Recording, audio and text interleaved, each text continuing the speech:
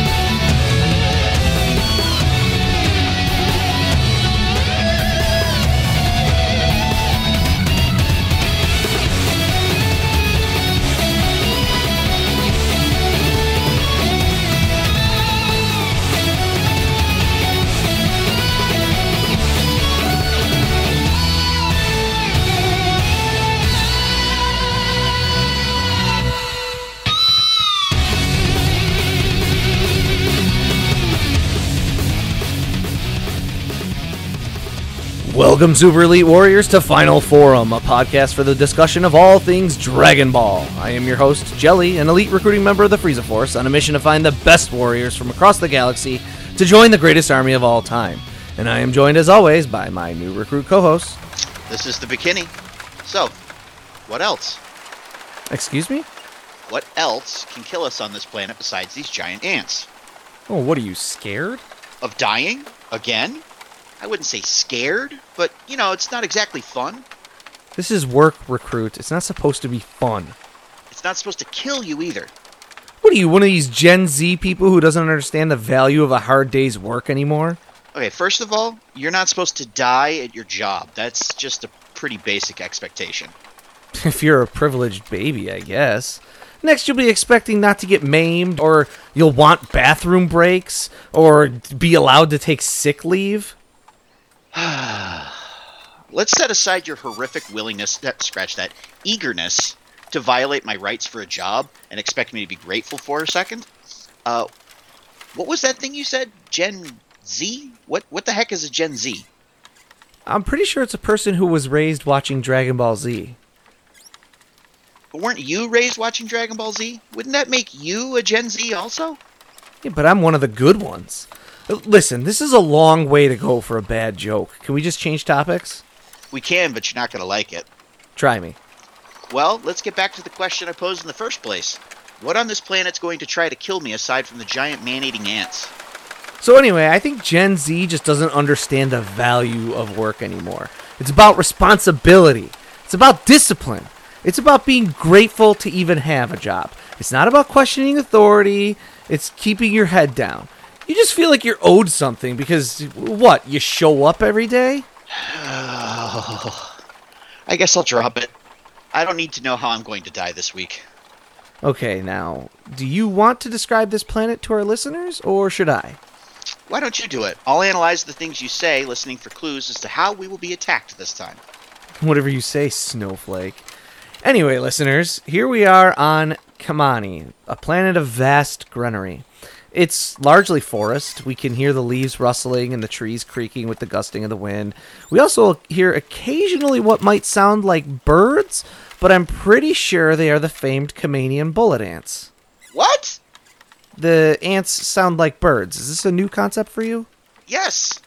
I thought we were hearing pleasant bird song, and you're telling me it's giant killer ants? So anyway, the problem with your generation is that... Okay, I can take a hint. Just get on with it. Well, I'm pretty much done describing the surroundings. It's a forest, and that's a good enough visual picture, I think. But in the spirit of getting on with it, let's jump into this week's discussion topic. And this week, we'll be talking about episodes 74 through 77 of the Dragon Ball anime, which are... Oh, man, I forgot to pull up the titles. Okay, I've got you. So we've got episode 74, which is The Mysterious Fifth Man. Episode 75, The Strong Ones. Episode 76, The True Colors of the Masked Man. And episode 77, this one's kind of like a translation issue, but it kind of differs between Pilaf's tactics and Pilaf's great strategy. So we'll start off with episode 74, The Mysterious Fifth Man. Just to catch folks up, we are in the middle of the Fortune Teller Baba arc. Our heroes have defeated the four previous fighters, and they are now being introduced to the mysterious fifth member of Baba's team of fighters. This episode starts with a demonstration of how Devilman's Devilmite Beam is supposed to work, even though that was technically last week's episode, or at least the title was. Anyway, followed by the technique hitting Goku and not working. We all saw that coming, though, right? Because apparently nobody else did. Unsure of what went wrong, Devilman assumes he's having an off day and tries again. Still no effect. Devilman finally realizes Goku doesn't have evil thoughts, despite murking an entire military base. Roshi wonders if Goku has a pure heart or an empty head. My bet's on the latter. Devilman redoubles his efforts after his joke falls flat, and continues his assault via pitchfork. The mysterious fifth fighter, who I'm sure doesn't have a surprising backstory at all, watches with great interest. Devilman manages to put Goku on the ropes, or ledge, if you will, but his tail saves the day again. Fight continues, Goku having a clear edge, and Devilman is quickly defeated in a literal blaze of glory. Now we bring on the mysterious fifth fighter. He reveals himself to the arena with Goku's friends, surprised that this is the best Baba has to offer. Number 5 asks to go back to the previous ring, outside where there's more room to move. On the walkout, everyone speculates on the toughness of the new opponent. Goku's only observation, he smells, quote, happy, end quote. Roshi also mentions that he seems to recognize the person's voice, and that he is amazingly strong. Goku's ready for a fight to start, but Masked Man chides him for his lack of manners and reminds him to bow before the fight. The opening exchange is a flurry of punches, and then, wait, that's it? The episode's over? Alright, moving on to the next one. Episode 75, The Strong Ones. We pick up where we left off in the last episode, Masked Man and Goku locked in a test of strength. Neither fighter is able to land a clean hit. Masked Man's unique stance also seems familiar to Roshi, but he can't quite place it. The combat continues, but neither fighter seems to have an advantage here. Masked Man takes the lead once he throws Goku into the air and follows up with a vicious kick that spikes Goku into the ring. But before he even lands back on the ground, Goku springs back up from the ground with a kick of his own. The Masked Man tries another flying kick, but Goku literally just shrugs it off. And the Masked Man decides to go for broke and busts out his signature technique, the Kamehameha Wave. What?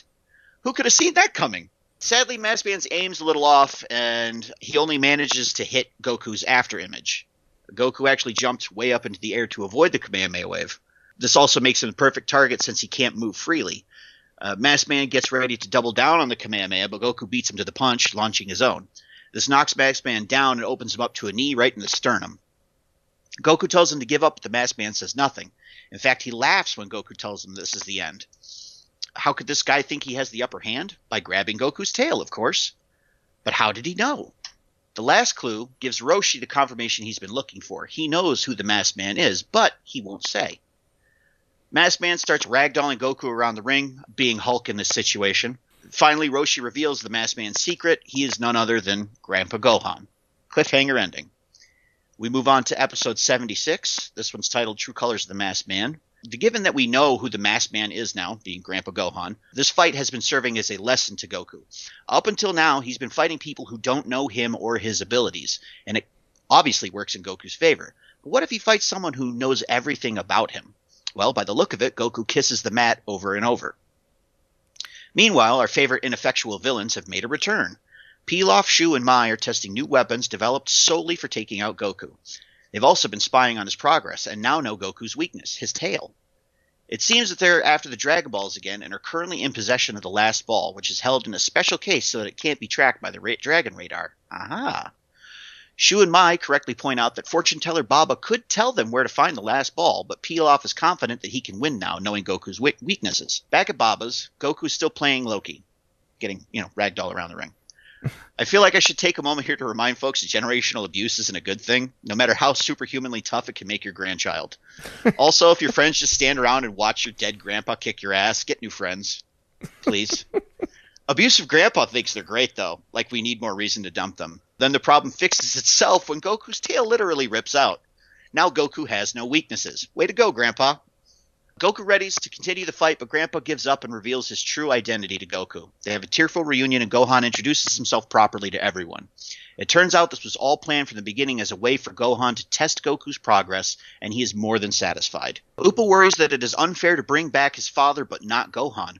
Gohan says it's not a problem, that he doesn't mind being dead. There are plenty of peachy peachy girls in the afterlife. Roshi laments drinking the elixir of eternal life. Gohan pieces out for not Hiffle, and Baba checks on the last Dragon Ball. Turns out it's in a car and headed right for them. Ominous. And that brings us to our final episode, Pilaf's Tactics, or Pilaf's Great Strategy. Now that we know where the last Dragon Ball is, Goku summons Quinto and flies off to, commit Grand Theft Auto, I guess. In the car sits a scheming Pilaf, using his Dragon Ball as bait so he can exploit Goku's weakness, his tail. We get a flashback of all the other times Pilaf's plans have fell through, and Pilaf fails to connect the dots. Goku surprises our villains by showing up unexpectedly, even though they were going to meet him anyway. But Pilaf is confused by seeing Goku is alone and decides to follow through on his plan anyway. He proposes a face-off, with the prize being all of the Dragon Balls. Goku agrees without hesitation, but he won't swear. The side dish crew pop some mech capsules and begin the assault. After talking about it for 5 minutes. Or at least they would if they weren't cowards. Goku attacks, Pilaf panics, and somehow swats Goku aside. Turns out these robots are actually pretty effective. Goku throws a boulder, no damage to the mech. Pilaf grabs a hold of Goku's leg and plays a game of Crack the Whip, seemingly putting Goku out of commission. Could Pilaf actually be winning? Goku pulls himself from the rubble, still able to fight, but these mechs are proving to be a real challenge for the little guy. He still manages to maintain the upper hand, so Pilaf enacts his daring plan, grab Goku's tail. Just one problem, says Shu. He doesn't have one. They burn off his pants, apparently Goku himself is flame retardant, to find it, but still no tail. Goku spends the rest of the fight showing off his Winnie the Pooh style, while the side dish crew show off their Voltron style. Goku blasts their Voltron in the chest with a Kamehameha wave, putting one of the robots out of commission, but Pilaf just converts the last two into a mech ostrich, I guess, and tries to run away. Pilaf tries to send Goku off with a parting gift, a missile. We don't know how that turned out for Black, but, I guess Pilaf thinks he can do better. Sadly, Goku just returns the sender, which destroys Ostrich Voltron, wins Goku the last Dragon Ball, and Shu's clothes as a bonus prize. And that is the end of that episode. What a great batch of episodes, frankly. They were a lot of fun. I very much enjoyed them. They were action-packed. They had a couple little subplots going on. It was really good. Yes, and very important batch of episodes. We're going to get into and dig into a lot of that. The one thing I don't have in our notes, just as a thing I kind of picked up on, this is one of the earlier times that we really start seeing characters talking about sensing people's power. We did that in a little bit in the first Budokai Tenkaichi, but we're seeing it, sort of reinforced and hammered home again here, that there's something that happens to you when you're training with Master Roshi and learning his way and his style and getting in touch with your own strength and power that allows you to sense the strength and power of others, as well as whether it is positive or negative type of energy. Correct. So diving into the notes, the trend so far with the saga has been Western. Baba's a Western-style witch. The fighters have been Western-style monsters. If you've been paying attention, you probably guessed what's about to happen. Continue the trend. Well, no, obviously not. Toriyama's going to do the opposite, so the fifth fighter is definitely going to be Eastern-influenced. And then we, the viewers, see Pilaf and learn where the seventh Dragon Ball is before the characters in the show do, in what might feel like filler, but is actually in the manga, as a way to kind of break up the battle and build some tension as the Pilaf gang learns Goku's weaknesses. But unfortunately for them, the weakness is pretty much immediately removed. Yeah. That's I feel like this is certainly not the first time this has happened. I don't know if I'm trying to think of other times. The other big example, or maybe the only really big example that sticks out in my mind and will probably stick with me for years and years, is Monster Carrot or Master Rabbit or whatever he's called. That whole thing feels like filler, and it's not. Right. this moment where we suddenly cut away from a battle to watch these three gag characters that we haven't seen since, in the manga at least, that we haven't seen since the first story arc, feels like filler, but it's actually in there. That just is kind of interesting. So let's get into the larger topic of the day, which is Son Gohan, or Grandpa Gohan, and talk about all the stuff going around with him, because we talked about these are really important episodes, and it's not just because it gets a callback in Dragon Ball Super. The name Son Gohan means monkey grandchild aware of cooked rice. The Son is Goku's familial name, and we've talked about how it's derived from Sun Wukong, who's the Monkey King. Gohan means rice in Japanese, and in Japan, rice is so ubiquitous. Saying Gohan is like saying let's eat, and the Go kanji of Gohan is the same as the Go in Goku, meaning aware or enlightened. The Han means rice. The Go in the Gohan of just actual regular plain old rice is, as in like quote unquote let's eat rice, is a different character, different radical, which is like an honorific prefix. So Toriyama's doing his wordplay thing here, right? He's got words that sound like Gohan so that it sounds like you're saying let's eat, but when you actually look at the letters or radicals, characters that make it up, it means something different. It's kind of like the only example in English that really jumps to my mind is everyone in Louisiana spelling everything that's got an O in it with EAUX.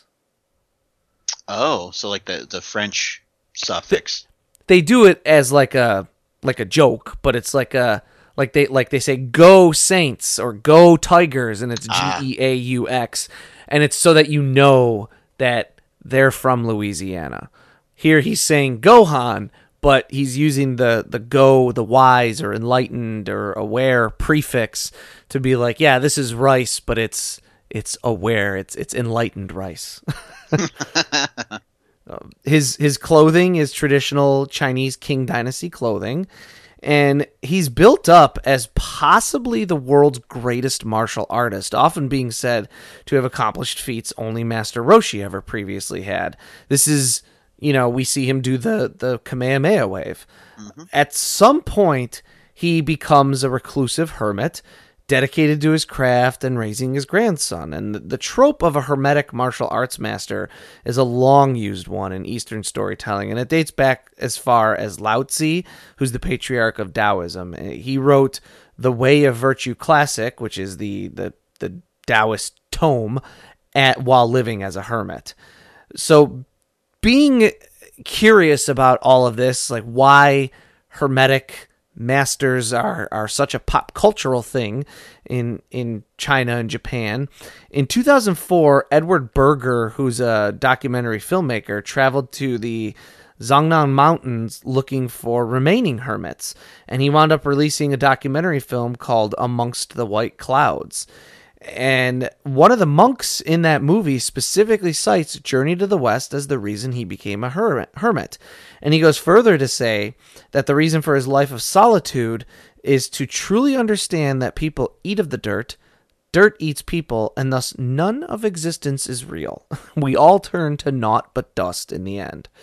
That's one we'll maybe have to put on our list, our ever-growing list of movies to eventually watch someday and kind of talk about here. I think that would be a good one. It's got notes of nihilism in there a little bit. So Gohan raising Goku is very Star Wars-esque. When the original movie came out, we knew nothing of Luke's parents, but we were on board with his hero's journey. So it is with Goku. Toriyama's a Star Wars fan, so this parallel we think may be on purpose, or at least we hope it is. Gohan introduces the concept of otherworld, or the spirit realm, or the afterlife, if you will, into Dragon Ball by saying he's no longer alive. But why would a dead fighter need money? This is a traditional Eastern belief, and one we see in certain Western cultures as well, specifically Mexican culture, where the dead need to have a sustainable afterlife, and so on special days, their ancestors venerate them with offerings that traditionally burned in order to transmute them to the next plane of existence. Fighters in Dragon Ball are tempted back by Baba with the promise of money that may never come from their living descendants. In addition to being a witch, Baba is a medium, and her powers extend to dominion over the undead and ghosts, which allows her to bring a person back for 24 hours. All her many powers combined imply she's an onmyoji, I think I said that right? Yeah. A master of yin and yang and able to control life, death, and matter. Onmyoji have a whole history in Japan, and there are many, many, many stories inspired by them. Yeah, stories and movies, and I mean, I think there's like a show called On Myoji, and yeah, they're masters of yin and yang. I mean, I don't know a whole lot more about that. I feel like, again, this is one of those things where you could probably do an entire hour-long podcast on Myoji, you know, but we're just trying to point out that this stuff kind of exists at the periphery or the subtext of the show. That Could make a good subject for later when, you know, it's just an episode of punching each other or something.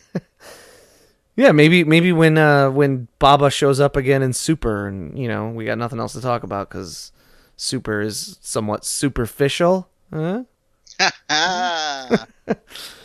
The Buddhist festival Obon sees Japanese families paying this reverence to their ancestors with the belief that these deceased antecedents visit their familial altars during this time.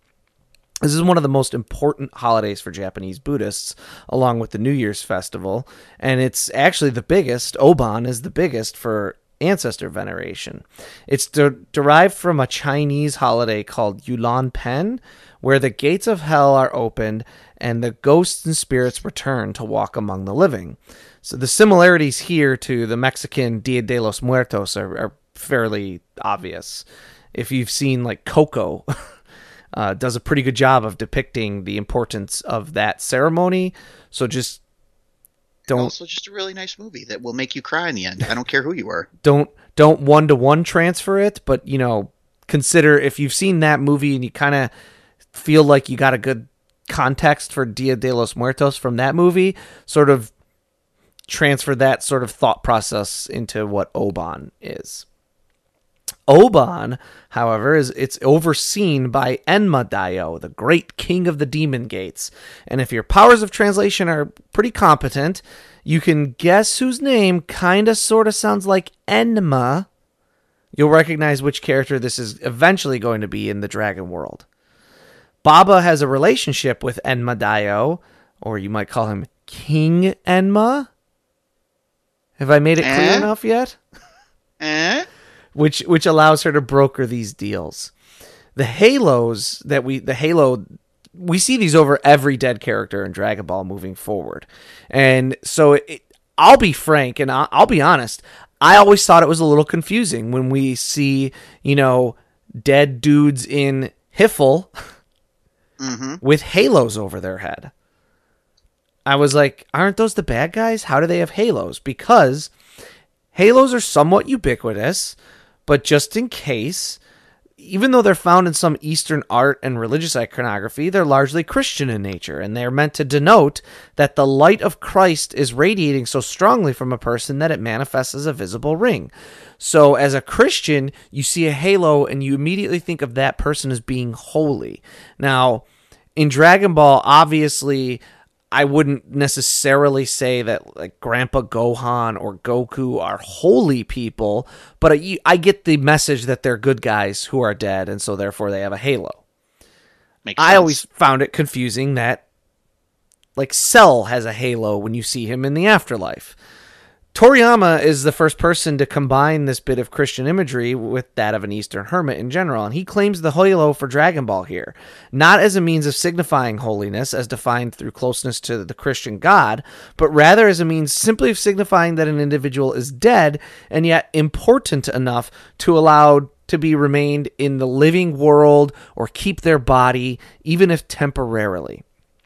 So shocker, in Dragon Ball, halos are a designation that are reserved almost exclusively for very strong fighters. So in Dragon Ball, if you're a strong fighter who has earned the right to keep training and being strong, or even, I don't know about right, but the punishment, whatever that, like, if you've earned a punishment in Hiffle, you're going to have a halo over your head. Because you've been deemed important enough to punish. Yes.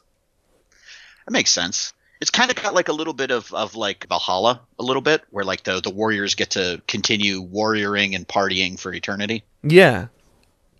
It's sort of this. Yeah. We're going to, at some point, I think, like, when we get into, like, again, because we may have less to talk about during these episodes, so I kind of want to save it for that. When we get into, like, the Afterworld tournament that they do, because I think that's like 100% filler. I've found over the course of time here a whole bunch of stuff about, like, what the Buddhist afterlife is like with all its levels and layers. And, you know, we've talked about, like, Sun Wukong was he originally like a stable boy or something, and he stole a bunch of stuff and got kicked down into to be a monkey, and then brought back up, and he got put in the crucible, and it just made him stronger, all that stuff. Like, I found a whole bunch of stuff about the bureaucracy of Buddhist afterlife, and we'll, like, dig into it at some point. And that makes sense considering what I've seen of King Enma. So, yeah. Okay. So, for those of you that are watching the episodes alongside us, you've probably seen now that Grandpa Gohan is wearing a fox mask. So, why the fox mask? Well, settle in, because this is going to get pretty dense. In Japanese, a fox mask is called a kitsune no omen, kitsune meaning fox. Foxes have a long history in Japan and are loaded with cultural heritage. They're said to be capable of possessing human beings, replacing the human essence with their own to wreak havoc in our world and increase their powers. In China, foxes are known as raccoon dogs. Raccoons in Japan are tanuki, which are said to have shape-shifting abilities, which then gets translated to foxes as they sort of look similar. In Chinese literature, the novel Fengshen Yanyi describes a fox possessing a concubine who then terrorizes the royal court, ultimately leading to the fall of the Shang dynasty and the establishment of the Shu dynasty. During the Tang dynasty, this idea of shape-shifting evil foxes is exported from China to Japan, but the innate evil nature of foxes is downplayed, and they become more like mischievous tricksters than outright, or even like outright benevolent in some cases. Foxes eat mice. Mice eat rice, and so foxes can be seen as good omens as they become interwoven with Shinto beliefs and the rice god Inari. Rice is white, and thus Inari's color is white, and so over time a white fox becomes a representation of Inari. Shrines to Inari often place a white fox statue in the northeast corner of the shrine, northeast due to feng shui reasons, which was also exported from China to Japan. Because the fox is a messenger of Inari, they are said to sometimes shapeshift into human form in order to bring messages from Inari to the human world. Yeah, and Tanuki are awesome. I just need to say that. I think I've said that before on this podcast somehow. I don't remember. Miyazaki. Didn't he have a movie that was like kind of centered around Tanuki? Pompoko. Okay, I knew you'd be the one to ask for that. Pompoko is amazing. Okay, first of all, Tanuki are awesome. They're adorable, and they can transform into stuff, but it's not just that they can transform into stuff, it's how they transform into stuff. They use their scrotal sacs. I knew that's where you were going with this, and I still find it funny. It's incredible. The most powerful Tanuki are the ones with the biggest scrotal sacs. As is every other thing in life, I guess. And they can flap them out and make them into blankets, or like they wrap themselves in them and take on human form. That's right. When you think you've interacted with a Tanuki, you've interacted with a raccoon wearing a scrot suit. So think about this then even further is when you play Super Mario Brothers 3 and you turn into Tanuki Mario. Oh no! You're wrapping yourself in your scrotum every time you turn into a statue. I didn't think about that. Now I don't want to. Is there an undo button? And yes, Pompoko is great. Pompoko is it's like it's like a very pro environmental movie, but it's about like how prior to Tokyo really exploding and becoming this mega metropolis that's not only built up like vertically but has sprawled out so far, there were a lot more nature areas within the bounds of what is now Tokyo. And this is Pompoko is specifically about Tama Hills, where prior to I don't know what year it is, but I think it's like the 80s. It might be the 70s. It's not super important. It was just nature, and then they're building the Tama Hills like prefecture, all the apartment complexes and business buildings and everything that are going to go in there, and it's infringing on these Tanuki and their lives, and they try and fight back against humanity and keep hold of their forest to varying degrees of success, I guess. And as things get harder and harder for them, they try and bring in these ancient Tanuki masters who, like, each one of them that they bring in this movie is given they give their name and like a throwaway bit of dialogue, but for a Japanese audience member, it would be like Paul Bunyan, Daniel Boone. Like, you would have instantly a whole bunch of folkloric stories about this one particular Tanuki, and the movie's great. It's great. The one super old Tanuki goes crazy and turns his scrotum into a boat, and like a whole bunch of them sail off into the sunset, maniacally laughing about how they're just ultimately sailing to their deaths, because when this dude like gets tired and can't maintain his boat form anymore, they're all just going to drown. All right. Well, I guess that answers my question, which was going to be how many scrotal shenanigans are there? And lots. Apparently there are lots. So there you go, folks. They can fly using their scrotes too.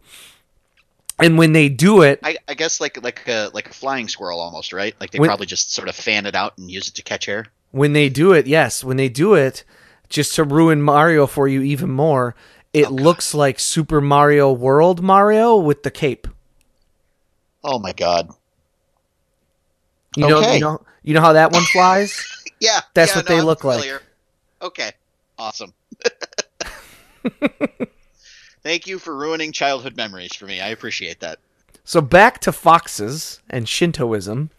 The fox becomes a representation of Shintoism itself, and is often depicted as the opposite of Saru, or monkey, which is the representation of Buddhism. In Japan, then, fox versus monkey is a common artistic motif when depicting both religions. Toriyama is doing his spin on that here. Fox versus monkey. He's having his monkey boy fight a man in a fox mask. He's doing his Shintoism versus Buddhism thing. Nice. Foxes are super common in No theater, which is the oldest form of classical theater in the world, wherein the cast wear masks of whatever role they're playing. In No theater, the fox is most often depicted as a trickster, someone who's acting one way while most of the time while being like another thing, and he's sowing discord along the way. There's like a pretty famous example where this fox is pretending to be like a police officer or something the whole time, and is kind of like pushing a group of people one way, and then as soon as he really pushes them over the edge and convinces them, he realizes that, or he reveals that he's been a fox this whole time, and he's kind of gained some power from having sown this mischief. But this is why Gohan wears a fox mask. He's tricking Goku. He appears to be an antagonist and an adversary, while in reality he's lovingly checking in on his grandson to see how far he's come in his training and provide him a lesson along the way as well. Yes, we can get into whether or not slapping your kid's face off the ground is loving. Listen, older generations were different. But it is. He's coming to check in on him. So while foxes are heavily present in No theater, monkeys are key figures in Kyogen, which is another form of theater, which is much less serious in nature in No theater, and it's often performed in between serious No pieces to break up the tone. So you'll go to see some of this classical Japanese theater, and they'll do like a no piece, and then a Kyogen piece, and then a no piece. Kyogen is often referred to as Sarugaku, or monkey fun. So it's the monkey versus the fox yet again. And unlike we usually posit, where we say we think that Toriyama is at best sort of absorbing some of this through cultural osmosis, we think he would be familiar with some of this. Kitsune masks are very popular at Matsuri festivals when people dance around the streets carrying lanterns and wearing masks. And we talked about how that Matsuri festival idea has even translated and filtered down into film festivals, where Toho had their Champion Film Festival and Toei has their, they call it like the manga Matsuri, or is it, they call it the manga Matsuri or the anime Matsuri? I can't remember now. We will tell you in a couple of episodes when we do our commentary on Sleeping Princess in Devil's Castle, because that's one of those Matsuri movies.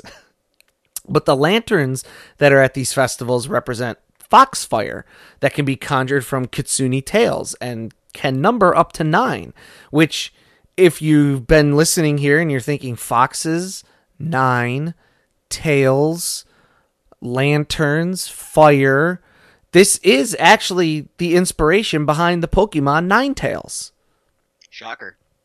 Remember, too, that Toriyama is making a lot of his food puns intentionally. He knows Gohan means cooked rice. He knows that a fox is the representation of uncooked rice. This is a statue, this Kitsune statue is in the northeast corner of roughly 20,000 different shrines scattered throughout Japan. And I'm not saying that there's one in every single town, but 20,000 shrines in a country the size of Japan, everyone's seen Pretty one of these. Yeah. Yeah. Toriyama is intentionally using the image of uncooked rice to portray a character whose name is Cooked Rice, to further denote to his audience the subterfuge on display, which is just another reason behind the fox mask. It's levels and layers of trickery. I'm going to channel my Billy Mays here, but wait, there's more. A final reason for that fox mask. Toriyama previously used the design in Dr. Slump. Classic Toriyama repurposing out of crushing deadlines due to his procrastination. Yes. The reunion with Gohan is the somewhat rare incidence where we learn more about Goku from an interaction than we do about the character he's interacting with. We learn more than ever about Goku's contented nature and how truly incorruptibly happy he is and his worldview. For most people, seeing their deceased grandfather, who's actually more of a father figure, and raise that person, but only getting to be with them for a few brief moments before they return to the land of the dead, would cause them a lot of sadness. They might also be angry with this person if they treated their grandchild as Gohan, just as with Goku, beating him senseless for a while. Goku, however, is nothing but happy to see Grandpa Gohan and just grateful to have had this brief reunion. He doesn't question how Gohan returned or why he needs to leave again. Yeah, and we'll get all, there's the peel-off stuff that we mentioned towards the end of our recap, and we'll get all into all that in our next episode, despite seeing it here, as we'll wrap up the Baba arc and discuss some filler and go through comparing the manga to the anime in our next episode. But yeah, that's Grandpa Gohan. There's like way more to this than I anticipated. It was surprisingly dense. Just the layers of, I mean, just like the fox thing, and then like coupling with Gohan's name, and just like how that all ties directly right into Japanese culture. Just takes an episode that I think, for me as a Western viewer, didn't seem all that important, and really cements like how just sort of important this is for not only insight into Goku's past, but also into who Goku is as a person. Yeah, and a lot of insight into like Toriyama here too, you know, and sort of his philosophies and beliefs about things. The repurposing of a now we don't see the Halo thing specifically until on like a bad guy until much later, but throwing a halo over an Eastern hermit he's not making a statement that this guy is like one of the best Christians of all time. It's the second coming of Jesus. So it's interesting. I would be super curious, and I guarantee like his answer would be oh, but like I'd be so curious to see where he decided that I'm gonna do a halo to show that this guy's dead. That would be an interesting conversation. You know, he'd probably just say oh, but you wonder if it goes back to we talked about this a little bit in our last episode. Was that our last episode or the one right before that? Now I get in the order a little mixed up, but where we talked about like the cross with Dracula. Oh yeah. It gets back into that, like, I'm going to borrow this piece of just iconography from this weird cult and not worry about what it means. It does help put things in perspective. Even like I can think of instances in like Western media where we've sort of bastardized Eastern philosophy in some way or another, I'm sure. Everyone does it. Therefore, it's okay. Nothing wrong with that worldview.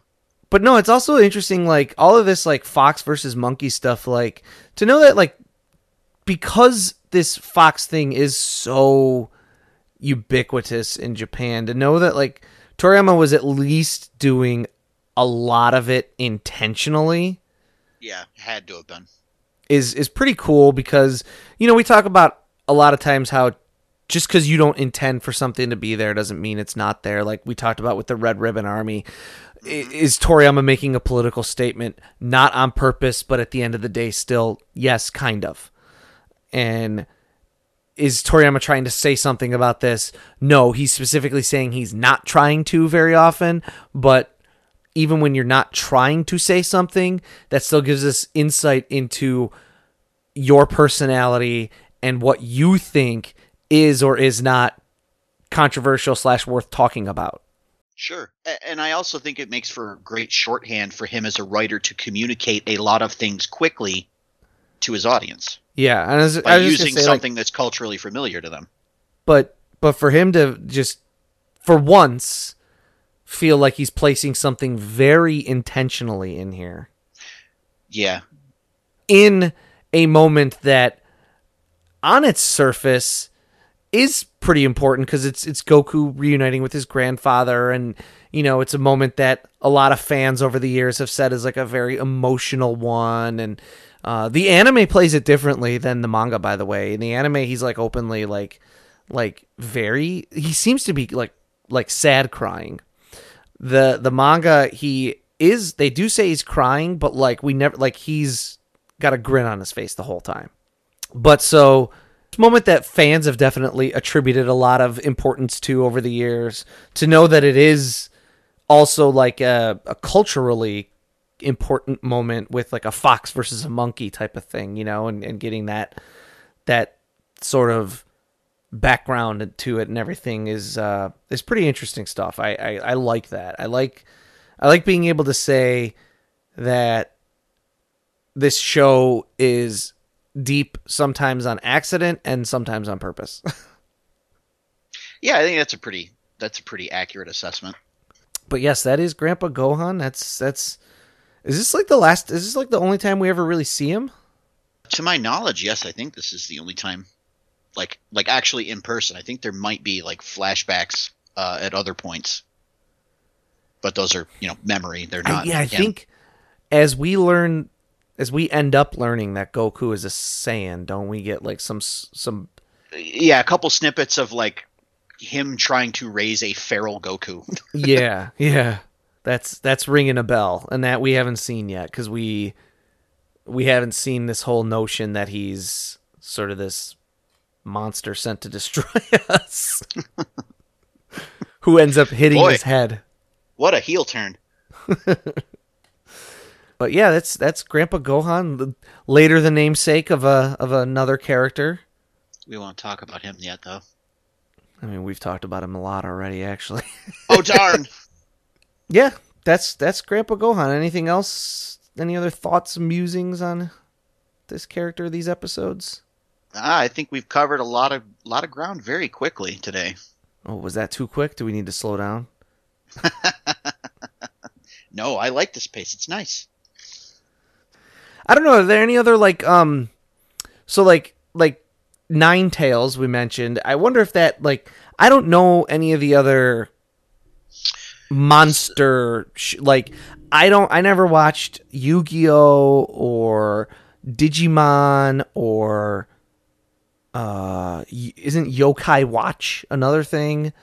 Like I don't know if there's any other. Yokai is more like the evil spirit thing. I'm not super familiar with it, so I don't know if there's any fox stuff in it. But I think that's a different thing. There is a nine-tailed fox spirit that's kind of like a huge major thing in Naruto, but I don't really want to get into a Naruto thing. That's a whole other can of worms. That's a whole other can of worms. Yeah, no, there's definitely like other anime where foxes are prevalent. I think they've been prevalent in. Do you know there's an X-Files episode titled Kutsunagari, which means fox hunt, and it's referring to like Fox Mulder being like hunted during that episode? Oh, that's fun. That's a nice little Easter egg. Yeah. I liked X-Files when it was like a Monster of the Week kind of thing. It's probably some of the better episodes, in my opinion. Foxes also do show up in Pompoko. Really? Yeah, at the end they are shown to be like business people living amongst humans, and they are like sympathetic to the Tanuki, but they kind of recommend, hey, just go with it because you're never gonna beat these humans. Just shapeshift, walk among them. The old "if you can't beat them, join them" type thing. Yeah, and then the foxes are very. I don't want to say they're not like super underhanded, but there is an element to them where whenever they're around, you're kind of like, these guys, I don't know how much you can trust them type of thing. Sure. And they seem like relatively successful business people. So it's kind of like, are they supposed to be like successful? It's hard to say because they're not in it like a ton. They're just in there. Vulpix is also based on Kitsune, which makes sense because doesn't Vulpix evolve into Nine Tails? Yeah. Pretty sure it does. Lots of stuff with foxes. Foxes are, dang, I've like got a list in front of me, and they're just like Inuyasha has Kitsune in it. Oh yeah, I forgot about that one. I don't know how.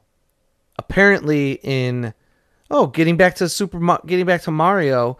Apparently, Tanuki Luigi, when you get into some of the later games, is designed more to look like a Kitsune. Oh, really? Oh, where like he has fox ears instead of like Tanuki ears. Yeah. Okay. Yeah, I guess that makes sense. Interesting. Oh, Miles? Tails? Prower. Oh, yeah, that's true. Multi-tailed fox, yeah. Two-tailed Wow, how fox. did I not think of that one? That was right in front of my face. He has none of the traditional characteristics of a Kitsune except for wisdom. Hey, did you pick up that blip on your scouter just now? I did. The warrior we're looking for must be near. Should we raise our battle power? That might not be wise. He may have a scouter or similar device of his own, and if he sees a couple of power levels like our Spike, he may run. So, let him run. We'll chase him down. Is that really how you want to encounter a potential new member of the Frieza Force? By chasing them down and hunting them? Fair point. But the last time we met a new warrior, giant insects leapt out of nowhere, bit his head off, and chased us into a cave. Remember that? That's happened to me like 15 times by now. Maybe 18. I don't really keep track anymore. Giant insects, too, specifically. Every time. And here we are, on the planet of Kamani, which you say is populated by giant carnivorous ants, and you think it won't just happen again? I got a good feeling about this one. What? Why? Well, it's win-win. If nothing happens, you owe me a Kamanian bullet ant shank. And if a Kamanian bullet ant jumps out and attacks, I'll fry it and get my shank anyway. What if it attacks us? Our power levels aren't raised right now. It'll take a minute to power up, and I'll be killed. Well, I never meant to imply it'd be win-win for both of us. This job gets worse every day. Hey, I think I see the warrior. Where? Well, he kind of blends in with his surroundings, but see that especially thick little copse of trees over there? Oh, yeah, I do. Hello, sir? Madam? Okay, listeners, while Bikini reaches out to the new potential recruit, we'll take our leave. We're ambassadors of the almighty Frieza, and we would like to know if you'd be interested in joining the most elite fighting force in the galaxy. Good opening, recruit. Will the warrior join us? Will giant ants pop out and attack? Do I hear those bird-like noises growing louder by the second? Find out next time and help us achieve our final forum.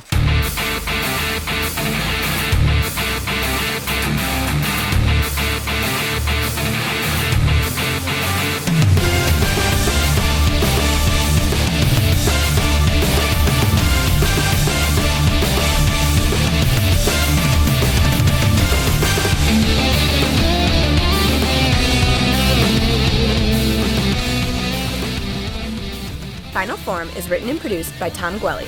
It is performed by Dan Kinney and Tom Gwelly. Our webmaster is Dan Kinney. Our theme music is provided by YouTube content creator GVG Kid. Want to learn more about the Dragon Ball universe, including concept art, behind-the-scenes interviews, and recommendations from Jelly and Bikini? Connect with us on social media. Like us on Facebook, follow us on Twitter at Final Forum Pod. Make sure to subscribe, rate, and review wherever you receive your podcasts. And of course, make sure to share it with your friends and family and help us spread the word of the glory of Lord Frieza. The Frieza Force thanks you for your listenership.